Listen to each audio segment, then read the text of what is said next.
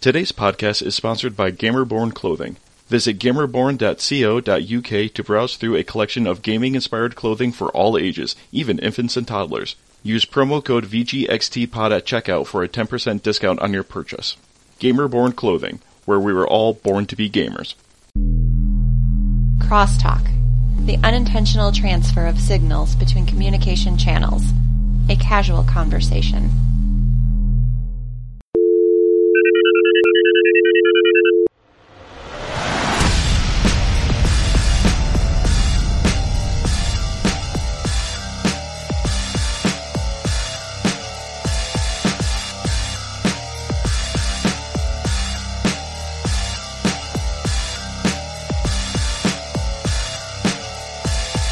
Hello world, this is Video Game Crosstalk, episode 011, the monthly podcast of gamers talking about tech, science, and whatever else comes to mind.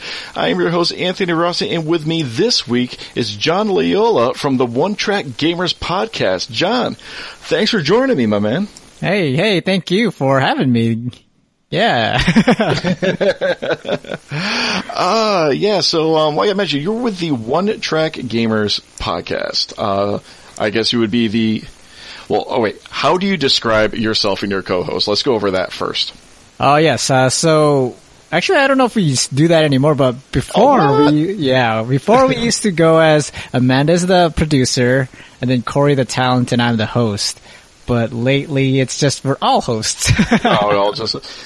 You should bring that back up. I'm gonna request that. You need to stick to your titles. You need to stick to your roots, dang gummit. Awesome. So yeah, John is joining me. As we were talking before this, life has not gotten, I can talk words good. Life has not gotten all that much easier since last time I was able to record. Currently, wife and I still got him. He's still kicking around. Our son Jacob, who is just over 4 months old at this point. And I'll say it again.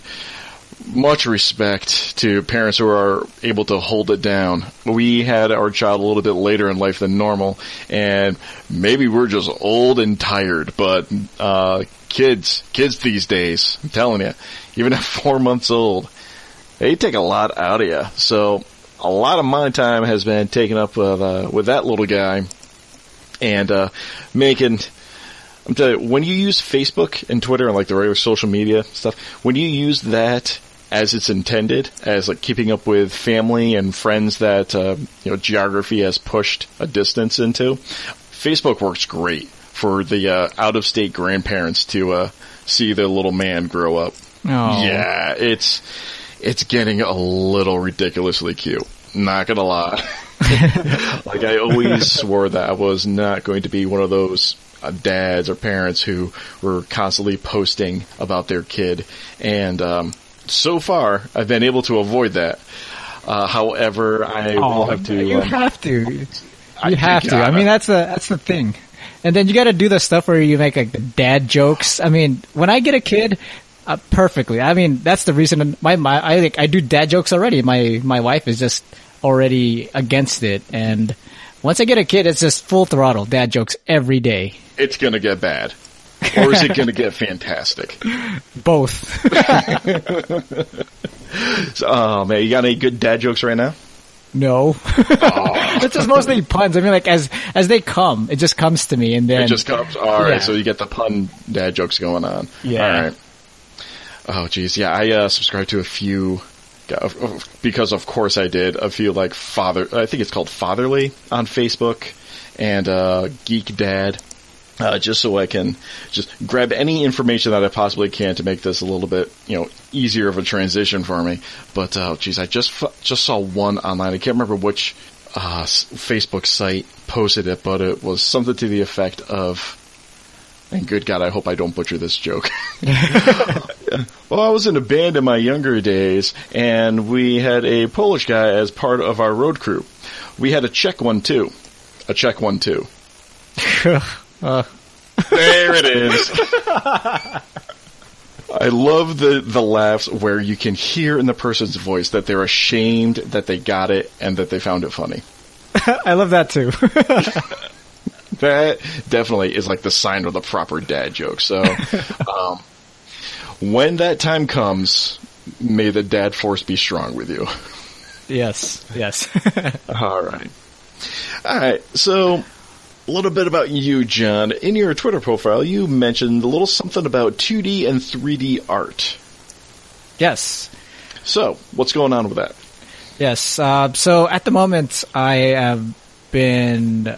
Well, for the people who don't know, I'm finishing up school for game art and design, and I've been pursuing into 3D art, but I've been getting back into the 2D art, which is basically sketching and drawing and creating just the concept art for building up onto 3D. Okay. Yeah. So are you doing this is your 2D art, is that all digital that you're working with? I started off I have a sketchbook. I start off with a little concept, and then I bring it over to the computer, and then I start enhancing on it, like just retracing making it into digital, and then coloring it in. Okay, so how much of it is actually done in the sketchbook? It's just a basic sketch, so not a lot. Okay. I do little sketches at work, so like when I have like downtime at work, I just do little doodles. A little sketch here and there, a little something. Mm-hmm. Yeah, and then just go from there. Okay. So what programs are you using digitally? Photoshop is what I use to draw digitally. Mm-hmm. And then when I go into the 3D programs, I've been using Maya, Autodesk Maya, and Autodesk 3ds Max. Okay. So Maya is something new to me. I haven't heard of that one. And you said that's Autodesk? Yes, both of them are Autodesk. So I'm going to assume that you have a license through school to use that, because Autodesk typically is not cheap. No, yeah, it's through school. They have the programs I basically give the students let them know how to use the program. Right. Because that takes forever. Yeah, when I was in school for my bachelor's is in technology education, and we had access to all sorts of fantastic high-end modeling software and CAD software and stuff like that. But then you go look at what the retail price is for some of these. You had the student price, which was like maybe, I don't know, like $100 or $120 or something to that effect. But then you go look at a commercial license, and it jumps over $1,000 or $2,000 very quickly. It does. Yeah, I was taking a look at the professional licenses, like, oh, holy crap! Yeah, that, and that's for like some of the base packages too. We're now, let alone getting into any like the specialty type packages or suites or anything like that. But and 3DS is the other one you mentioned. I know there's a ton of open source and freeware type stuff. Is 3DS one of those? No, it's the same thing as Maya. It's the same from Autodesk. Oh, it's from Autodesk. Okay. Yeah, both are the same.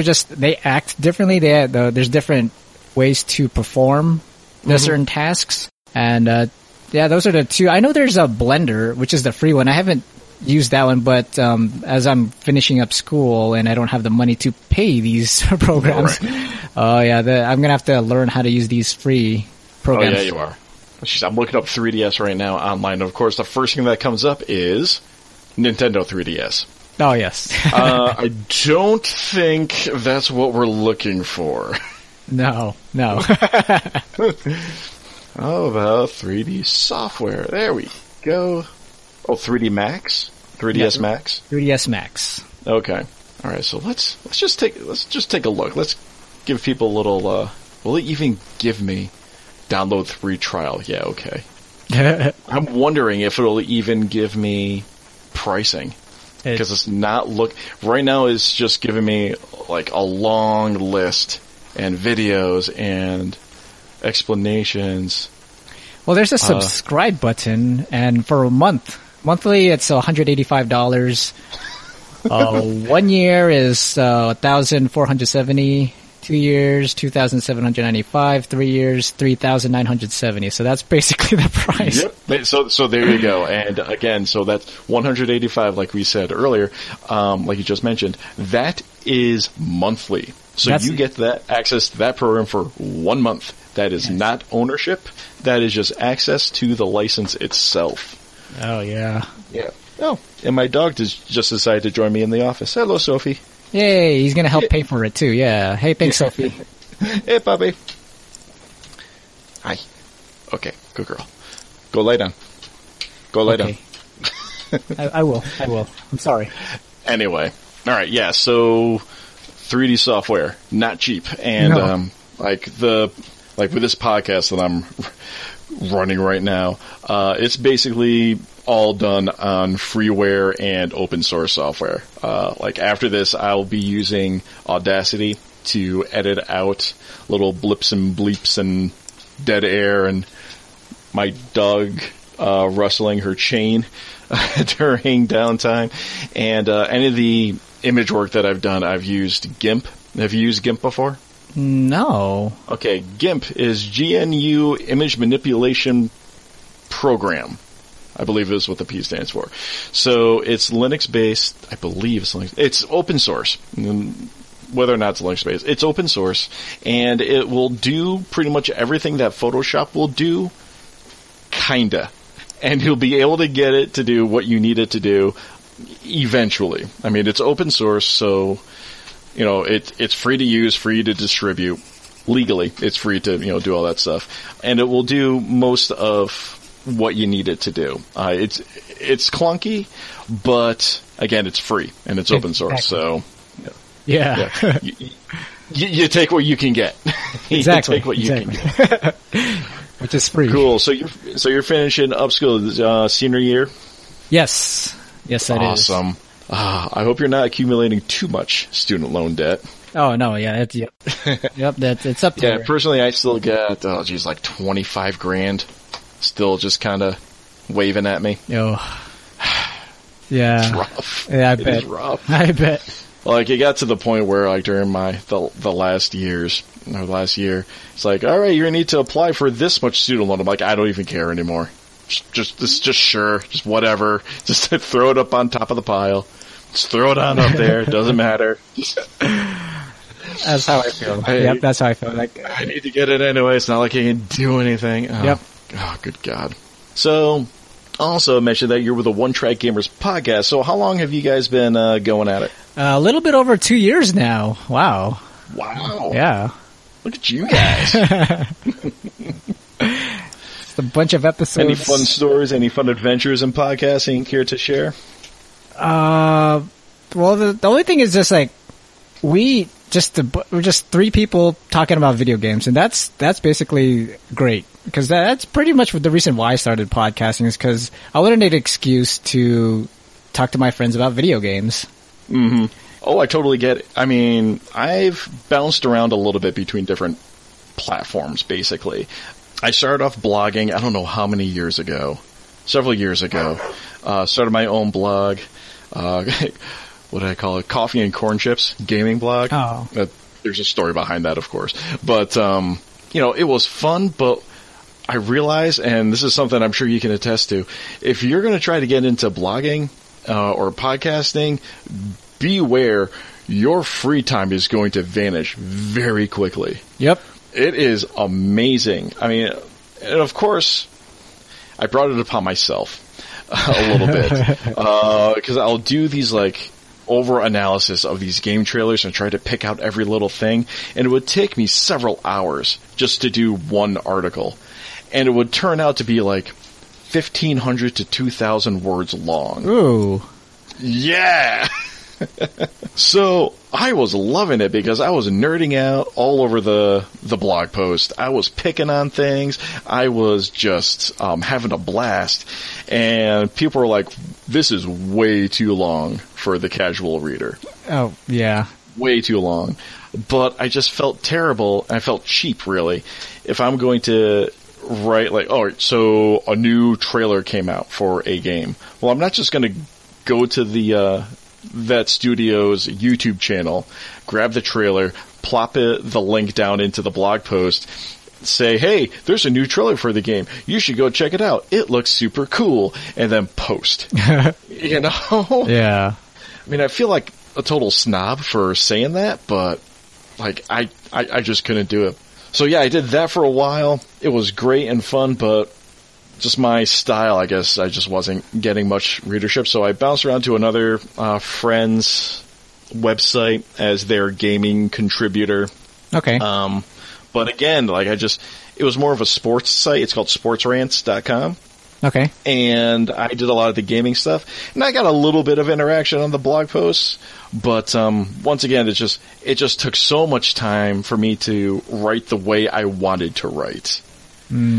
It's, it's tough. Again, I'm going through these long analyses of these games. And to review a game, I would basically have 3 parts of like initial reactions, midway through, and then like a final review and analysis of the full game. And again, each one would be like over 1,000 words long. Oh, okay. Yeah, with pictures and links and cross references, and it's a lot of time, kids. If you want to get into the game, it's a lot of time. And when you guys record, how much editing do you do post recording? Well, actually, the way that I record my podcast for One Track Gamers is everything that's recorded, that stays in. The only thing that gets taken out is the dead air. So sometimes we have like Corey and Amanda's dogs. They come in, and something happens with them, and then we're just talking to the dogs. And then, nope, that's all still in the podcast. Everything that we do, everything is just, I like it like there's just genuine people, like, just hanging out. Mm-hmm. Yep. Yeah, and then... yeah, that'll get edited out as I just took a big old swig from my soda. Or maybe I'll leave it in. Hey, let's just keep it natural. It's all natural. No one will know. Yeah, oh, cool.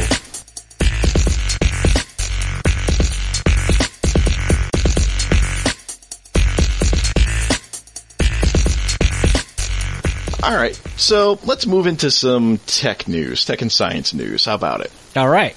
And the first one that I want to talk about is a TED Talk.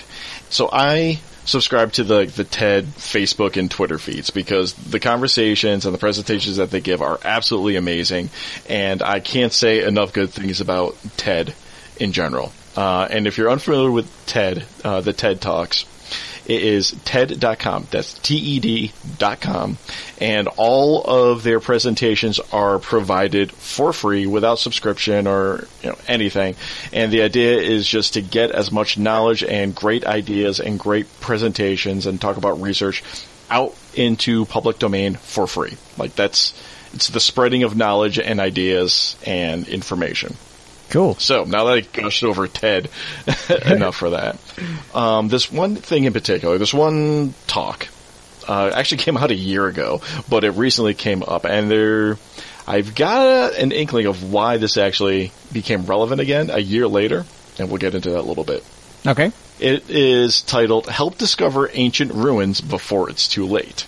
So, I'm just going to go through the gist of what's going on, and we can a little chit-chat about that. Give me your thoughts on it. So there is this researcher. Her name is Sarah Parchak, and she is a space archaeologist. And she claims that, yes, this is a real job because NASA actually has a job description for it. So it's real, as she claims. And what she is involved in is archaeological research, particularly in the Middle East and Egypt region, the Egyptian Delta specifically. So there's tons of archaeological digs and ruins in that area. And long story short is she is heading up this effort called globalexplorer.org. And the reason for this is that there are tons of ruins and catacombs and structures, ancient structures, that are still around today that are yet to be discovered. And what they do is that they take open source satellite imagery. So your basic Google, I don't know if it's Google Maps, but she's able to get a hold of a lot of satellite imagery, and running these images through an algorithm, it will enhance color variations and shadows and different lighting. Really powerful imagery. She mentions you can actually get down to you can see detail up to or down to like 3 inches. Oh, okay. So 3-inch detail from a satellite view, which is amazing. Quick correction here. After reviewing the TED Talk video after recording this podcast, it turns out that the resolution she's able to attain is 10 inches, not 3. So just keep that in mind for the remainder of this section. Thank you. Yeah. That kind of gave me pause for a little bit. Like, I know that we've got some powerful satellites, but if you can see detail down to like 3 inches from however many miles above the Earth's surface, that's a powerful camera you got right there.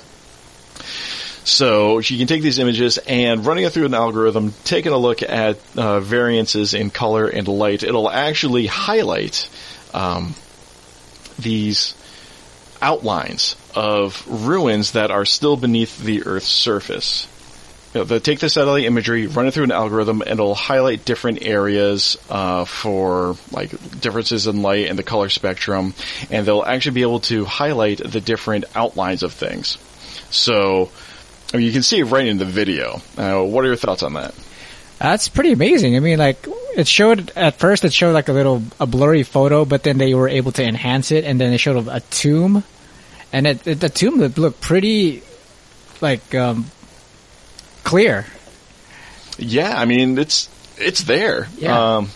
When you're looking at that, a specific location, and you know what you're looking for, it's pretty clear, like, there's definitely something buried there. There is definitely something buried there. So yeah, like I said, Sarah Parchak, she's heading this up, and there's a specific reason why she's doing this, not just for pure expansion of knowledge and looking for things, but there is a serious problem in the Middle East with the looting. Oh. And later on in the talk, she talks about how there's basically 2 types of looting. There are people who are doing it for like criminal activity, to fund criminal activity, and those who are looting because of desperation. And so the people who are doing it for desperation, she really doesn't blame them too much. I mean, it's when you're desperate, you're desperate, and if you have access to something that holds a high financial value, like, yeah, you're going to do what you got to do to survive. And the other type, the criminal activity, is unfortunately organizations like ISIS use looting and the artifact dealing in the black market and other illicit trade to help fund their activities. So that's the main thing that she's trying to fight with this program of Global Explorer, is that try to find these locations before ISIS does. Oh, yeah. So they can preserve history. Because these treasures, these artifacts, are the only link that we have to these lost civilizations. So, pretty intense stuff that's going on. And I mentioned earlier that I think there might be a reason why they're why Ted brought this up. And this kind of makes me smile, in a way, in kind of a Schadenfreude kind of way. A couple days ago, I heard on NPR that ISIS is actually running out of money. Oh, apparently. Now, this is a non-political podcast, but I just find that this is interesting, and like I said, a little bit of Schadenfreude. But basically, they've been losing ground and losing money because they subsist almost exclusively on looting. And you can't loot the same area over and over again. Like, you do it once, alright, twice, okay, 3 times, there's nothing left to get. So, they've run out of places where they have access to, and if we can help establish where these new locations are, we can preserve these locations and preserve the artifacts within them before criminal organizations, are able to get their hands on them. So I think that's pretty awesome. That is. What are your thoughts? Yeah, I mean, I totally agree with that. I mean, I don't know what else to say. I mean, I just agree with that. Yeah.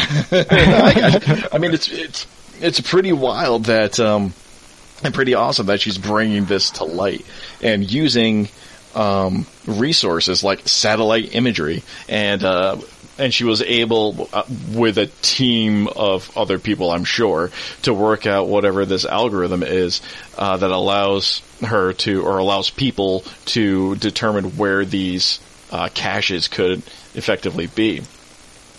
And to finish this up a little bit, if you go to globalexplorer.org, and I will absolutely put a link into the show notes, what you will actually do if you help the cause is you'll create an account, and there's a little training video to watch to show you like what they're all about and what you do as a participant. And the short version of it is they're going to show you satellite image tiles, as they refer to them. So you'll look at these tiles, and you'll look for outlines, just, whatever you can. You'll look for outlines that may or may not be a tomb site or a possible dig site. And basically you'll just flag it. And say, like, yes, this looks like that there might be something there. So, they go over things that you need to look for, such as, if it has straight lines or a perfect circle or perfect arcs kind of outlines. Those types of shapes do not occur naturally, in the world. So if you see some type of like perfect square or perfect rectangle in one of the images, chances are that's a man-made structure. So you would flag that as potential dig site. Or you may look over this image and you'll say, like, there's nothing here. There's really, like, there's nothing worthwhile. There's nothing that's popping out at me. So you'll flag it as as not a potential. And also in her presentation, she also mentions how to identify looting sites, because it basically, if you've ever seen the movie, I think it's called Holes. Yeah. Okay. Yeah, it looks like that. So imagine a satellite image of what that movie would have looked like just in the desert. But that's basically what it is. Like, they'll find an area that has that's a potential dig site, and they'll just be like riddled with holes all over the place from where they're looting. Yeah. So definitely give that a check. Definitely worth checking out. Yeah, I was just taking a look at the globalexplorer.org. Of course, I didn't sign in, but from what I'm seeing, it's showing me the tutorial, and it's already teaching me how to look where the looting is and the no looting. Mm-hmm. It's pretty interesting. Yeah, so give that a look if you got the chance, and maybe help the fight. Yes. All right.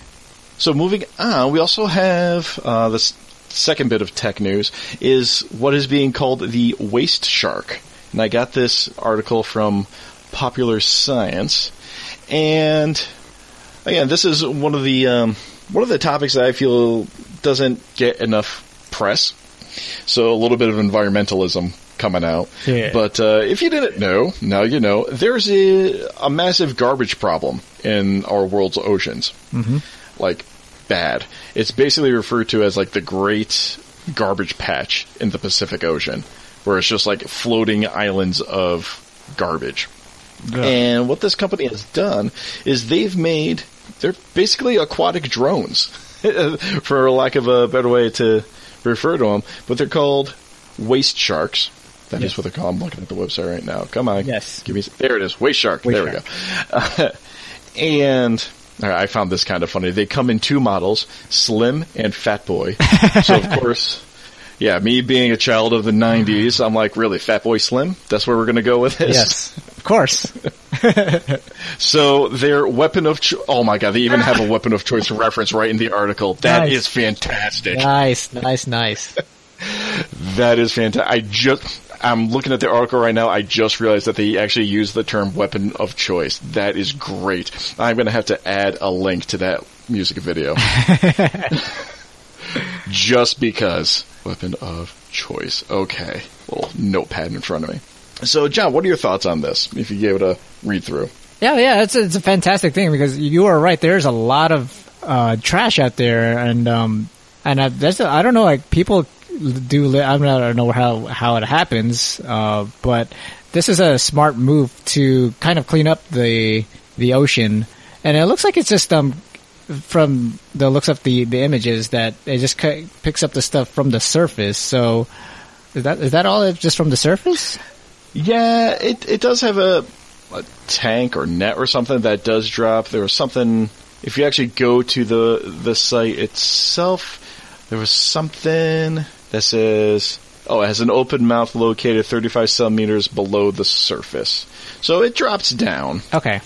Not an excessive amount, but and it looks like it can collect some 500 kilograms of waste in the water.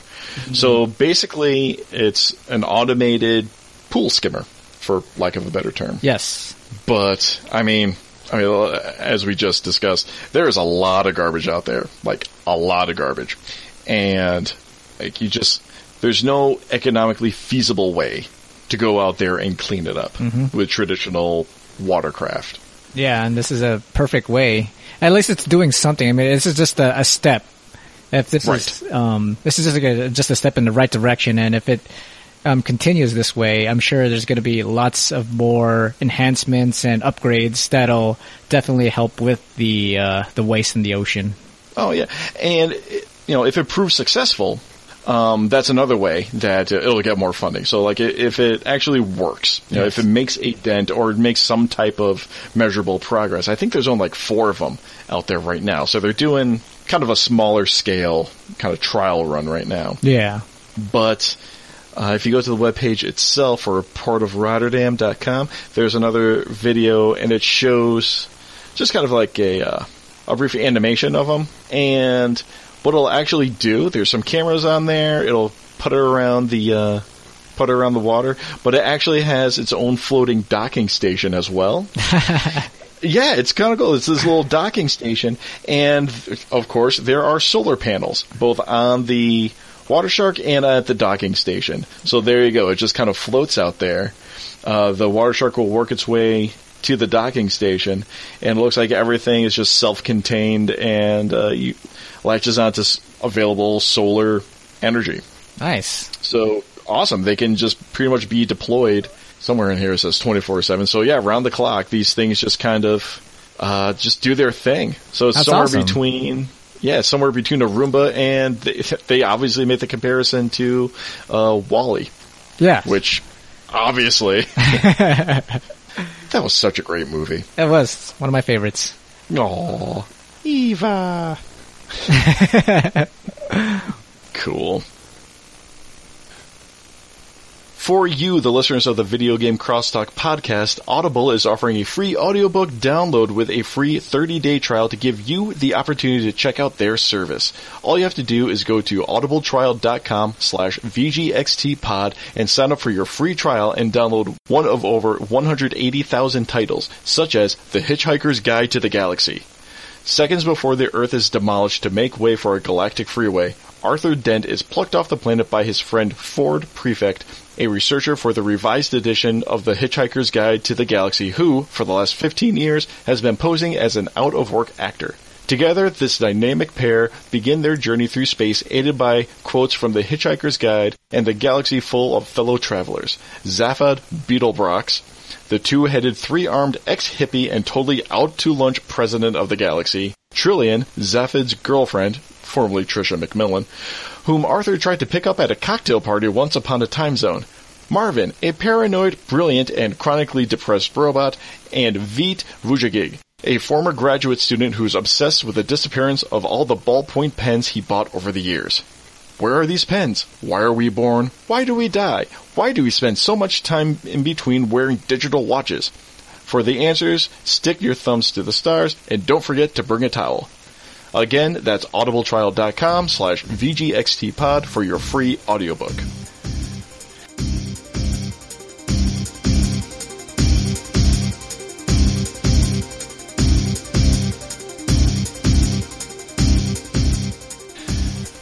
Alright, moving on into some gaming and geekery news. Woo. First up, what should we talk about? Comic scribe Warren Ellis brings Castlevania animated series to Netflix. Awesome. This is going to be awesome. That is going to be. I mean, the thing that's weird is that I don't remember the story to Castlevania. Have you played the Castlevania games? I played, like, the original Castlevania games. That's the same here. As in Nintendo. Not Super... Well, actually, I did play quite a bit on the Super Nintendo. Now that I think about it. Now that I dig that far back in my memory. But, yeah, that was actually really good. The early versions of Castlevania, basically you're Simon Belmont and you go kill Dracula. Pretty much. There wasn't much plot development back in the day. Like Final Fantasy was the first game to actually create some type of storyline. Exactly. For people to actually play through. Other than that, it's just been pretty much, Save the princess. Go ahead. It's pretty much Save the Princess is the whole games for back in the NES days. Yep. Save the princess, save your girlfriend, save the world. They're really I'm thinking of was it Moon Patrol? Moonlander? Oh, I can't remember the name of the game right now. But this is talking before NES type. There was no need for stories. They were literally just, hey, here's some stuff for you to do. Exactly. So as far as plot, as far as Castlevania is concerned, you're Simon Belmont and you're out to kill Dracula. And you work your way through these dungeons and gothic, evil mazes. I mean, it's your classic. There's a reason why they call it the genre Metroidvania. Because both the early Metroid games and the Castlevania games were essentially the same concept where you're jumping around different platforms trying to get to the big bad end boss. So, unfortunately, I can't really speak much to the game as it's progressed over the years, although I have seen trailers and a little bit of gameplay of the more recent Castlevania games, and they look pretty awesome. They do. The only thing I remember was the first iteration. I don't know if it was Lords of the Shadows or whatever, but I remember that Hideo Kojima produced that one. But I didn't really play too much of it, and I still don't know what was going on. Yeah, after the Super Nintendo, I had a little stint with the PlayStation, but then I wanted to play Halo really bad, so I got into Xbox, and I've been Xbox ever since. So unfortunately, there's a whole lot of PlayStation games that I'm going to be missing out on. Actually, today I saw a few tweets about Horizon Zero Dawn. Horizon Zero Dawn, yeah. Oh, good God, if I had money and I had free time. Yep. I totally agree. That is the game I've been waiting for since last year. And now that it's finally coming out, I'm like, I don't have money and I don't have time. I just gotta sit by the sidelines and just watch everybody have fun. Yeah, it's okay. You just, throw a $5, tip into a jar into your little gaming fund each week.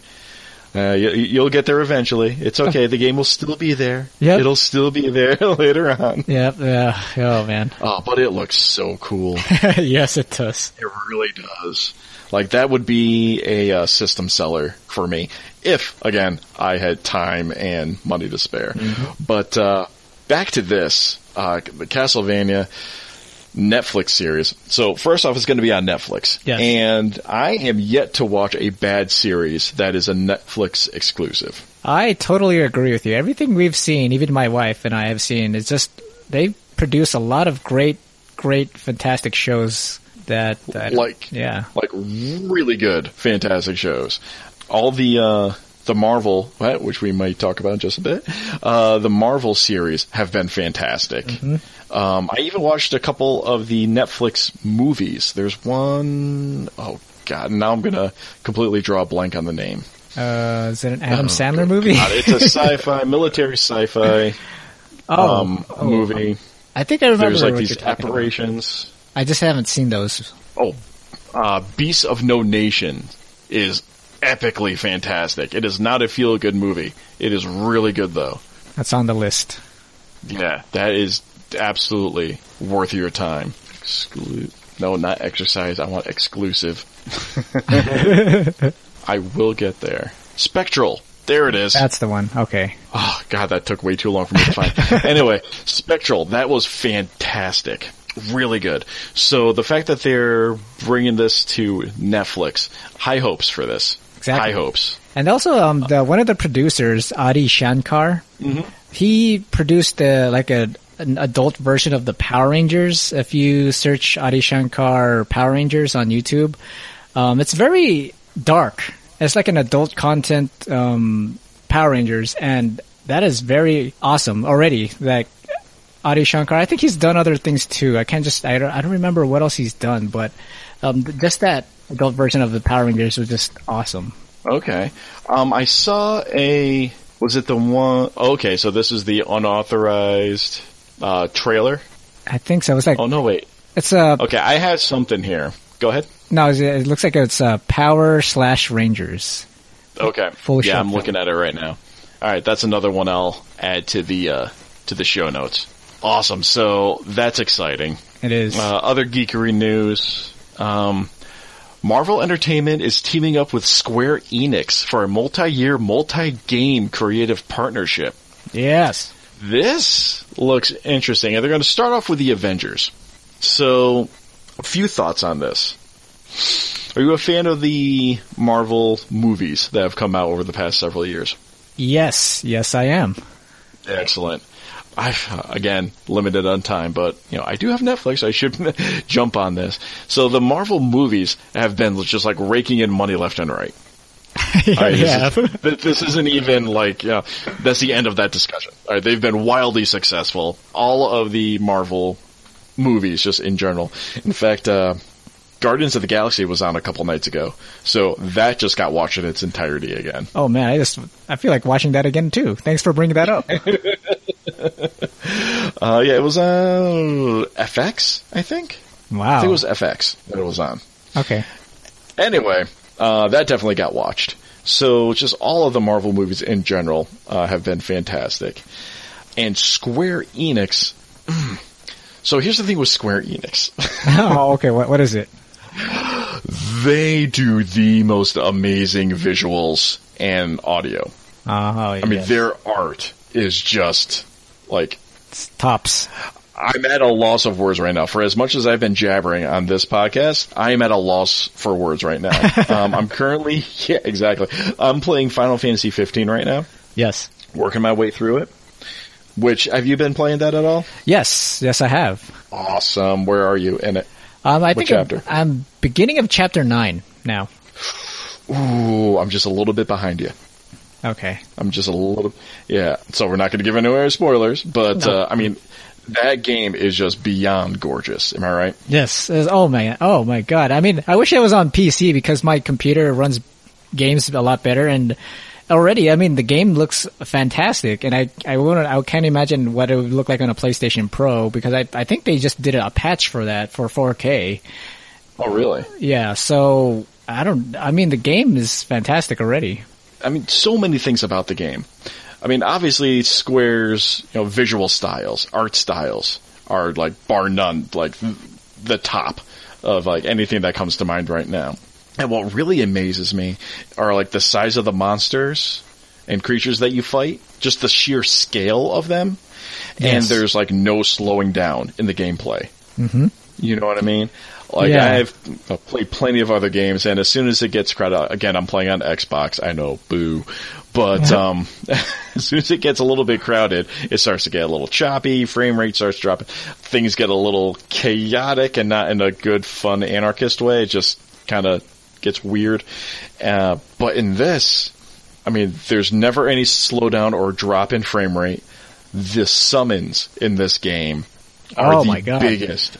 Oh, I get Rama, apparently that's how it's pronounced. I've been pronouncing it incorrectly for the past 20 years. Oh.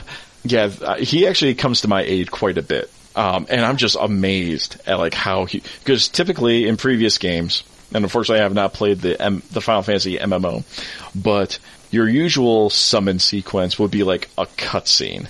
And it kind of overlaid on top of the battlefield with the destruction. But now, it's like, it's there. It's in the world. It's not like just kind of overlaid. Like, you can see the shadows being cast onto the battlefield from, Ramu's staff. And when he throws it down, like, everything detonates around it, and you can see everything just charred and burning. I haven't gotten Titan yet. A friend of mine at the office has beaten the game, and he has witnessed a Leviathan summon, and that's got to be amazing. And I can't even imagine what Bahamut is going to look like. Oh man. Yeah. Yeah, I've only seen cut this podcast off early and go play. You're saying? I was just saying. The last thing I saw was Titan, and that. Oh man, he's actually a Titan. Oh yeah. Oh yeah. I haven't been able to summon yet, but I've been able to. I went through the proving, I guess we'll call it, where he's swinging at you from under that giant boulder. Yes. But here's the thing with Square that I kind of am a little bit wary about. Their stories are really cool, but their storytelling, in my opinion, lacks quite a bit. Like right now, it's a little cliche. Some of the progress of Final Fantasy 15, they really don't deviate much from the you're the prince of the kingdom that is heavily involved with magic, and the evil empire and their machinery are taking over, and you need to go save the princess again. The old video game cliche of saving the princess. You know, you're out to save her and meet up with her. Yep. The obvious revenge of like, oh, they killed this person. I'm not gonna let them get away with it, with all the campy kind of lines. So I still love you, Square. I still think you guys are awesome, but the storytelling, like, have you found that in the latest Final Fantasy? Yeah, I mean, like, the story, I didn't... Right, okay, here's the thing with the Final Fantasy 15. I enjoy the game, but I don't care for the story. I'm just playing the game as it is. I'm enjoying the gameplay. Oh, yeah. Which is really fast. Yes. But yeah, so that's my thing. So we agree on that, basically. Yes. But the thing with this game, with the Marvel, is... It's not being developed by the Square Enix directly. Have you played the Tomb Raider games, the reboot? No. Unfortunately, this is too many games, not enough years in my lifespan. Okay. It's being developed by the same developers as the Tomb Raider series, which is Crystal Dynamics. Okay. So, Crystal Dynamics, they make a great game and with a great story. And so it's just being developed, I guess, internally in America, so I think they can definitely nail the story for the Avengers instead of like what the Final Fantasy is, because Final Fantasy is that's all Japan story. I mean, Japan has a different way of telling stories than what Americans are used to. Okay. So I think they're on the right path with the Crystal Dynamics. All right, nice. And I also see in this article that they're getting Eidos Montreal involved as well. Yes. They're the people behind the Deus Ex series, which I have gushed over in this podcast. Oh, love me some good cyberpunk. So that's the other thing about this story. How, I mean, if they get the visual direction and resources from Square and get the proper storytelling, well, I mean, if Marvel is going to have their hand in it, and if they're going to be directing the storytelling or have a hand in that type of capacity, then really we shouldn't have anything to worry about. Exactly. You know what I mean? Yeah. So, because I think Marvel is all in it for the video game world now, because before they've been just giving their games to Activision, and Activision's just been putting out crap games over and over, but they took away their license, and now we have that Spider-Man game that's coming up for the PlayStation 4 that's being made by Insomniac, and Marvel is making a great move with putting their games out to top-notch developers now. Okay, so they're kind of moving away from just like kind of cranking out the games from like a big industrial machine just to make some coin, and they're actually gonna like bring it into some serious development. Yes. Not that Activision doesn't do serious development, it's just a different emphasis rather than just kind of cranking it out for, auxiliary income. Yeah. I think I'm using that term correctly. They're actually going to try to do some crafting with it. Exactly. Yeah, so definitely be on the lookout for that coming through. What else we got going on? Got a small little heads up that from PCGamer.com that Bethesda has a few new projects in the works. Have you heard anything about this? No, actually. Yeah, there's not much in the article itself. It's just Bethesda has 3 new projects in the works, and 2 of them are, quote, classically, end quote, Bethesda. So, yeah, we have the full quote. Who is this quote from? Todd Howard. We've got a good number of projects on the go. We're bigger now, and we do want to be putting out more stuff. We have 2 larger projects that are more classically the scale of what we do, but even bigger. We overlap the projects, so we're working on them at the same time, but they're staggered. I can't talk a lot about them, but I can say that they're bigger than anything we've ever done. They're a bit different, but definitely in the wheelhouse that people are used to from us. So, obviously, you hear anything about Bethesda and how they're going to be putting out a new game, everyone, including myself, knee-jerk reaction, the next Elder Scrolls game. It has to. It has to be. But I did enjoy, I can't remember which E3 it was, but they branch out into other franchises because they don't want to be known for just Elder Scrolls and Fallout. Yeah. Which I'm going to absolutely agree with. If you guys can diversify a little bit, of anything, I do not want to see those game series get stale. Mm-hmm. Those are definitely games that I am so happy that they don't even come close to annualizing. But honestly, other than that, I have no idea what they could be. I know that they were behind Wolfenstein. Wolfenstein and Doom. That's right. How the hell did I forget that? All right, yeah. So they did Fallout 4 and Doom for VR, right? If I remember correctly. I don't know if Doom was in VR, but it looks like Fallout 4 VR. By the power of Google, Doom VR. Yeah. It's definitely coming out in VR. Oh, cool. Yeah, we can now play Doom 3 in VR on the Vive, whatever. Motion controllers, quick... Yeah, so Doom is coming out on VR. Fallout 4 we know is coming out for VR if it's not out already. But, so that's exciting. Most everything that Bethesda puts out has been, super high quality. They're another, developer that they just need to whisper into the winds that they're coming out with something, and people are going to start clamoring all over the place. Just obviously, with this article. Yep. So I don't know. Have you heard anything? Any other rumors flying around? Not from Bethesda. The only game I know that is coming out from Bethesda is Prey, and that game looks. Oh yeah. That game looks fantastic. That looks evil and dark and all sorts of lovely. Yeah, it reminds me so much of BioShock as well. But I don't know why. It just reminds me of a BioShock feel. It has a BioShock feel to it. Okay. I gotcha. Yeah, and one thing that Bethesda, you gotta hand it to Bethesda. They keep a tight lid on their studio. Oh yeah, they do.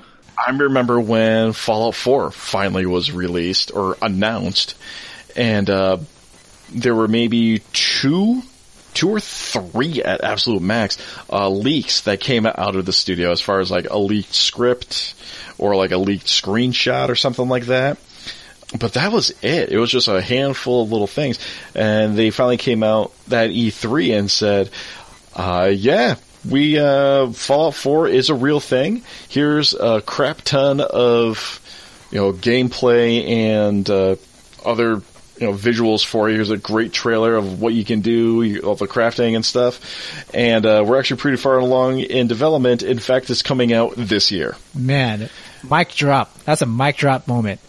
That is, if there are any mic drop moments in gaming news, that was one of them. I could not believe, oh my god, you were able to keep this tight of a lid. I mean, especially with all the leaks that come out. I think we mentioned this before on the podcast, Assassin's Creed, and how leaky that franchise is.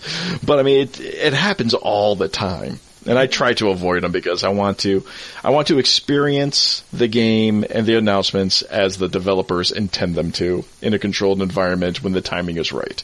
But you can't avoid them all, obviously. Yeah. But they do good. They do good. They do excellent. Yes. All right. So, real quick to finish off this segment. Speaking of E3, what are your thoughts on this? E3 is now open to everyone. Yay! Yay! I finally have a shot at going. Everyone has a shot now. You get a shot. You get a shot. You get a shot. You get a shot. Yeah, it's fantastic, but also kind of... There's the big but. It hit me with mixed emotions. Yep. At first, I'm like, woohoo, obviously. But it also kind of hit me in that from other podcasts I've listened to, they've mentioned how attendance has been dying out at E3. Yeah. Which is kind of sad. But I guess that's just kind of how it goes. Like, Nintendo has their treehouse. For Final Fantasy 15, Square had their own Twitch streams. To reveal information about that or set up their own events. Bungie, if you pay attention to any of the Destiny announcements, I mean, they've got their own studio, like living room studio things set up with Deej, and that's how they do their announcements. Mm-hmm. So they can set the timeline. They can set the environment. They can set the pace. They have so much control, and they're just embracing the live stream capability of the internet. So they don't necessarily need to wait for E3 and have their announcements get lumped in and possibly overshadowed by everyone else's. So it's kind of bittersweet, if you know what I mean.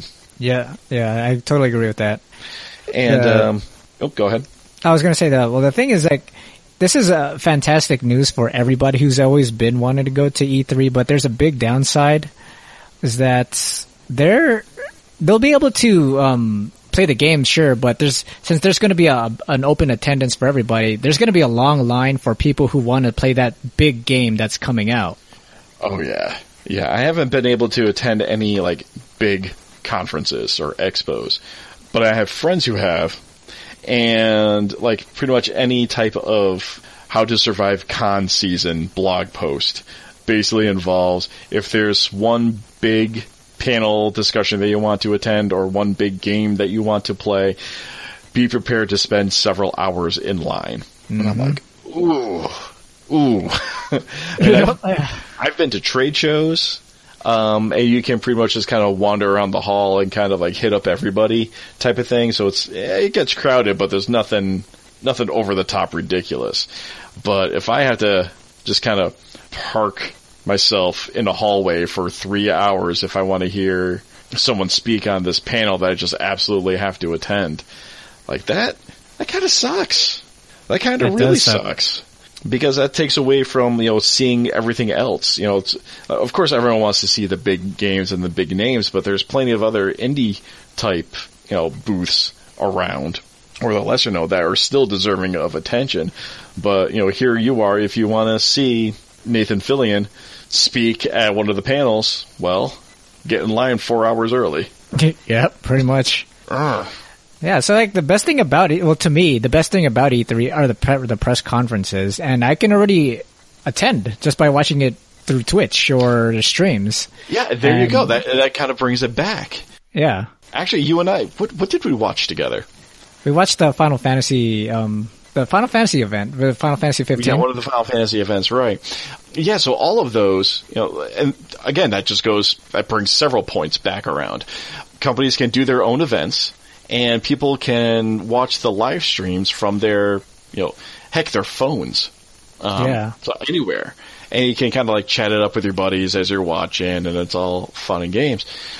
But yeah, you don't physically need to be there. You don't need to, deal with inflated airline prices. You don't need to deal with inflated hotel prices or LA traffic, or just, you don't need to deal with other people. Yep. Or the smell. Ugh. Oh, good Lord. Yeah, you don't need to do that. You can do it from your own stinky bedroom or office. Yeah, so like I said, it's bittersweet. Like, I'm there. Bring that back a little bit. There is in no way that I am not excited for the opportunity to attend E3. We're just going to lay that out now. The fact that I have a chance at actually attending, I'm totally going to jump on as soon as my son is old enough for me to leave him for a few days. Or to the point, like right now, any type of vacation is just out of the question. One night, if I can go to a happy hour with some friends of mine, that that's one thing. But for me to say, hey, honey, I'm going to leave for like 4 days or a week to go to a video game conference, that is not going to fly. Yep. Yep. I agree with there. I agree there. But still, no matter how you cut it, it's good for the community. Can we agree on that? That's great. Yeah, it's great. Awesome. I mean, it gives everyone hope to attend an E3 because that was the dream back in the day. Oh yeah, it still is the dream, and they know what they're doing with opening it up to the public.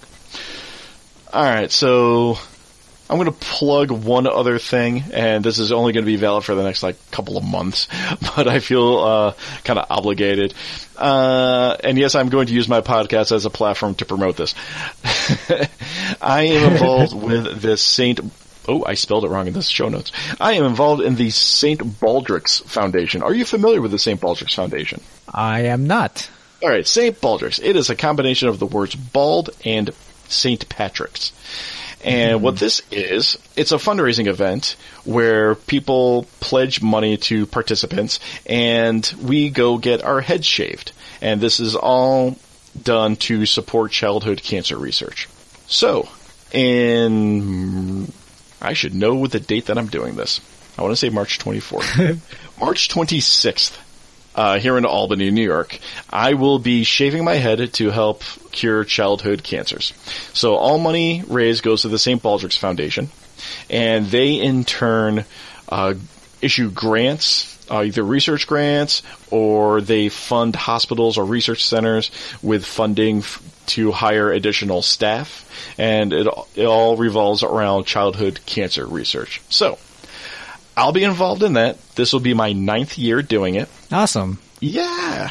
It's been a lot of fun, and I will throw a link in the show notes. Obviously, no donations are required, but if you have some extra cash and you feel like helping out a truly awesome cause that's kind of close to me, it'd be greatly appreciated. So again, that's stbaldricks.org, where you can find all the information, including all of their tax information as well. Like how they spend their money, where the money goes, how much money they spend on administrative and, marketing costs, and how much money actually goes to different grants and research foundations. You can find all that there. So I'll definitely throw a link up in the notes, and if you could drop a buck, that'd be totally awesome. It's for a great cause, everybody. I mean, it's kids and cancer. I mean, if you don't donate, I'm just going to say right now, you don't have a heart.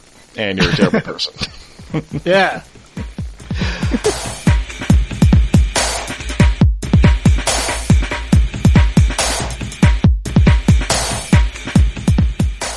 All right.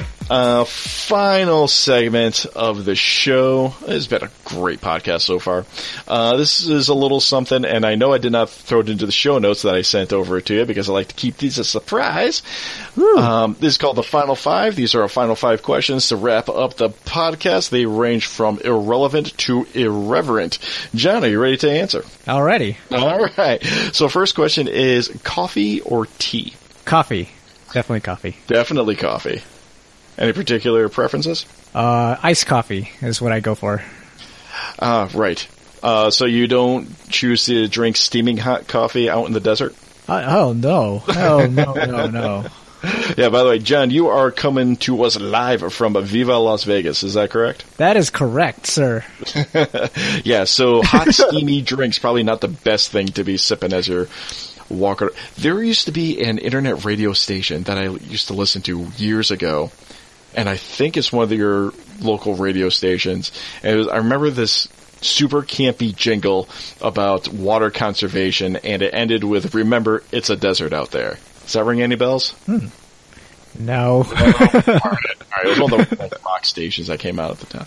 Anyway, all right, so iced coffee, good choice. So we know you're a video gamer. Do you do any tabletop gaming? Tabletop, no. The last the last games I've played were probably like card games, which was Joking Hazard from the guys from Cyanide and Happiness. Oh, but, how's that? That's the last. It's pretty fun. Right, because my wife actually got me Exploding Kittens a while back. Oh, really? Yeah, from the Oatmeal. That is pretty hilarious. Yeah, she even got the not safe for work version as well. Oh. Because she loves it. Yes. Good job, wife. Yeah, she's pretty awesome. All right, so question number 3. So you are the One Track Gamers podcast. So the question is, how many tracks do the One Track Gamers actually record on? 1. So you all stream it all into the one same track? Yeah. I'm so defeated. I'm sorry. I won't talk about it anymore. Moving on. Oh no, that's just the way it is. It's cool, brother. Oh man. Okay, so like we just said, given that you do live in Sin City, what is your favorite guilty pleasure in gaming? Escapism. Escape it, really? Just tooting out the world? Yep. That's just a great way to chill out. Don't care about anything else. Just play my video game. Don't care about what's going around me. Escapism. It's nice. The best. All right. So, oh crap! Hold on a second. Give me 1 minute. I'll be right back. Okay. Okay, I'm back. Welcome back. All right. Hey, and I'm back. All right. Fifth and final question. Do you pay attention to hockey at all? NHL? No. Not really? But I heard there's a team that's going to be coming to Vegas. I don't know if they're a part of the NHL, but once they come, maybe I'll start getting into that hockey stuff. All right. Excellent. Good thing that you've at least heard about that story, because that's what I'm going to ask you about. Funny little thing. So the team that is slotted to come to Las Vegas is called the Golden Knights. Yep. There was a little bit of scuttle about this team. Yep. That scuttle is that there's a little bit of some legal issues with their logo. I don't know if you heard about this. No. Yeah, there turns out that their Golden Knights logo was a little too close to the logo of a college, another Golden Knights college. So they ran into a little bit of issues. Hold on. And I'm going to send you a link. Is it just the logo that you're trying to show me? Is it the logo that you're just trying to show me? Because I was able to pull it up. Yes. It looks like a Spartan. Okay, hat. Yeah. So look at it. Won't reconsider Golden Knights name despite trademark denial. And I'm trying to, because it's a college that's here in New York. There it is.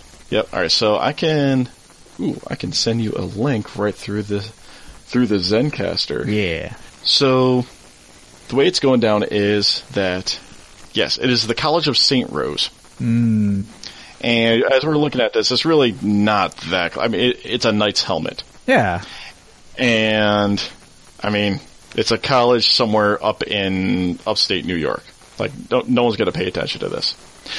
Except, of course, for myself. Because here's the funny thing, I'm actually an alumnus of the College of St. Rose. Here in Albany, New York. So, when you agreed to come on this podcast, I've been holding on to this question for a while. So basically, it looks like you guys are not going to search out a new logo or team name, but because obviously the NHL, no one's going to confuse the NHL's Golden Knights to the College of St. Rose, D3 local college team. Yeah. Come on. But if they were, what other team name would you give to a professional sports team in Las Vegas? They should have just called it the Silver Knights, because the Nevada, isn't it? Is the Silver State.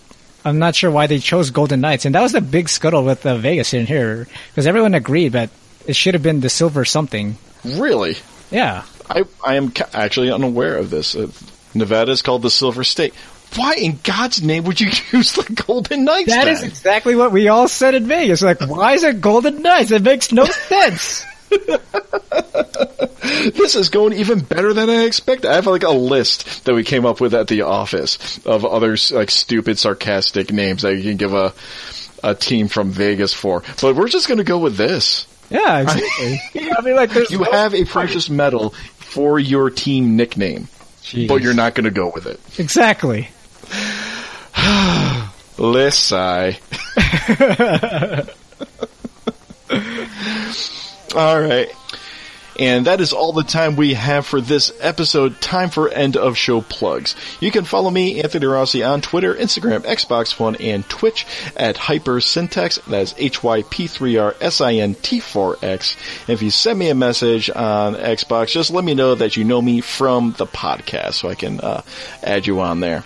Or you can follow this podcast directly either on Twitter at VGXTPod or on Facebook at Facebook.com/VideoGameCrosstalk. This podcast is hosted directly on Podbean and can be found at VideoGameCrosstalk.podbean.com.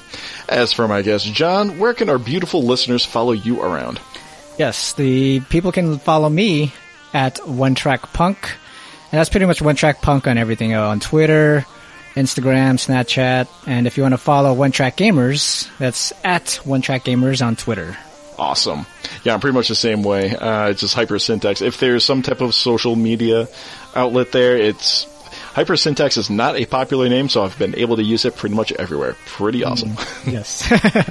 And finally, if you are a gamer or know a gamer that wants to talk some tech or science news, let me know. Do you know some tech news that you'd like to hear discussed? Do you have any other general questions you'd like to hear answered on the show? Send an email to videogamecrosstalk@gmail.com and give me the deets on what's going down.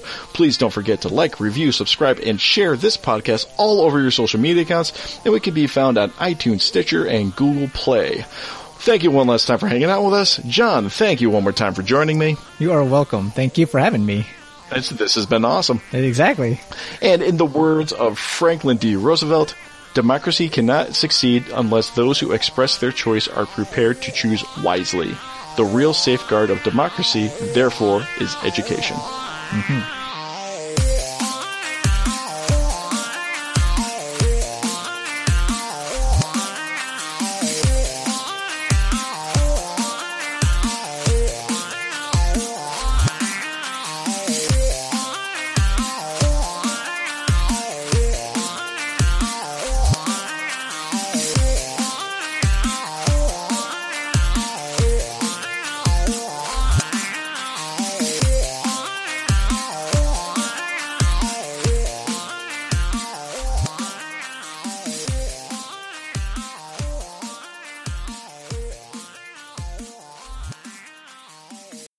Thank you one last time. Try this again. Thank you one last time for hanging out with us. John, wow, I'm butchering this all over the place.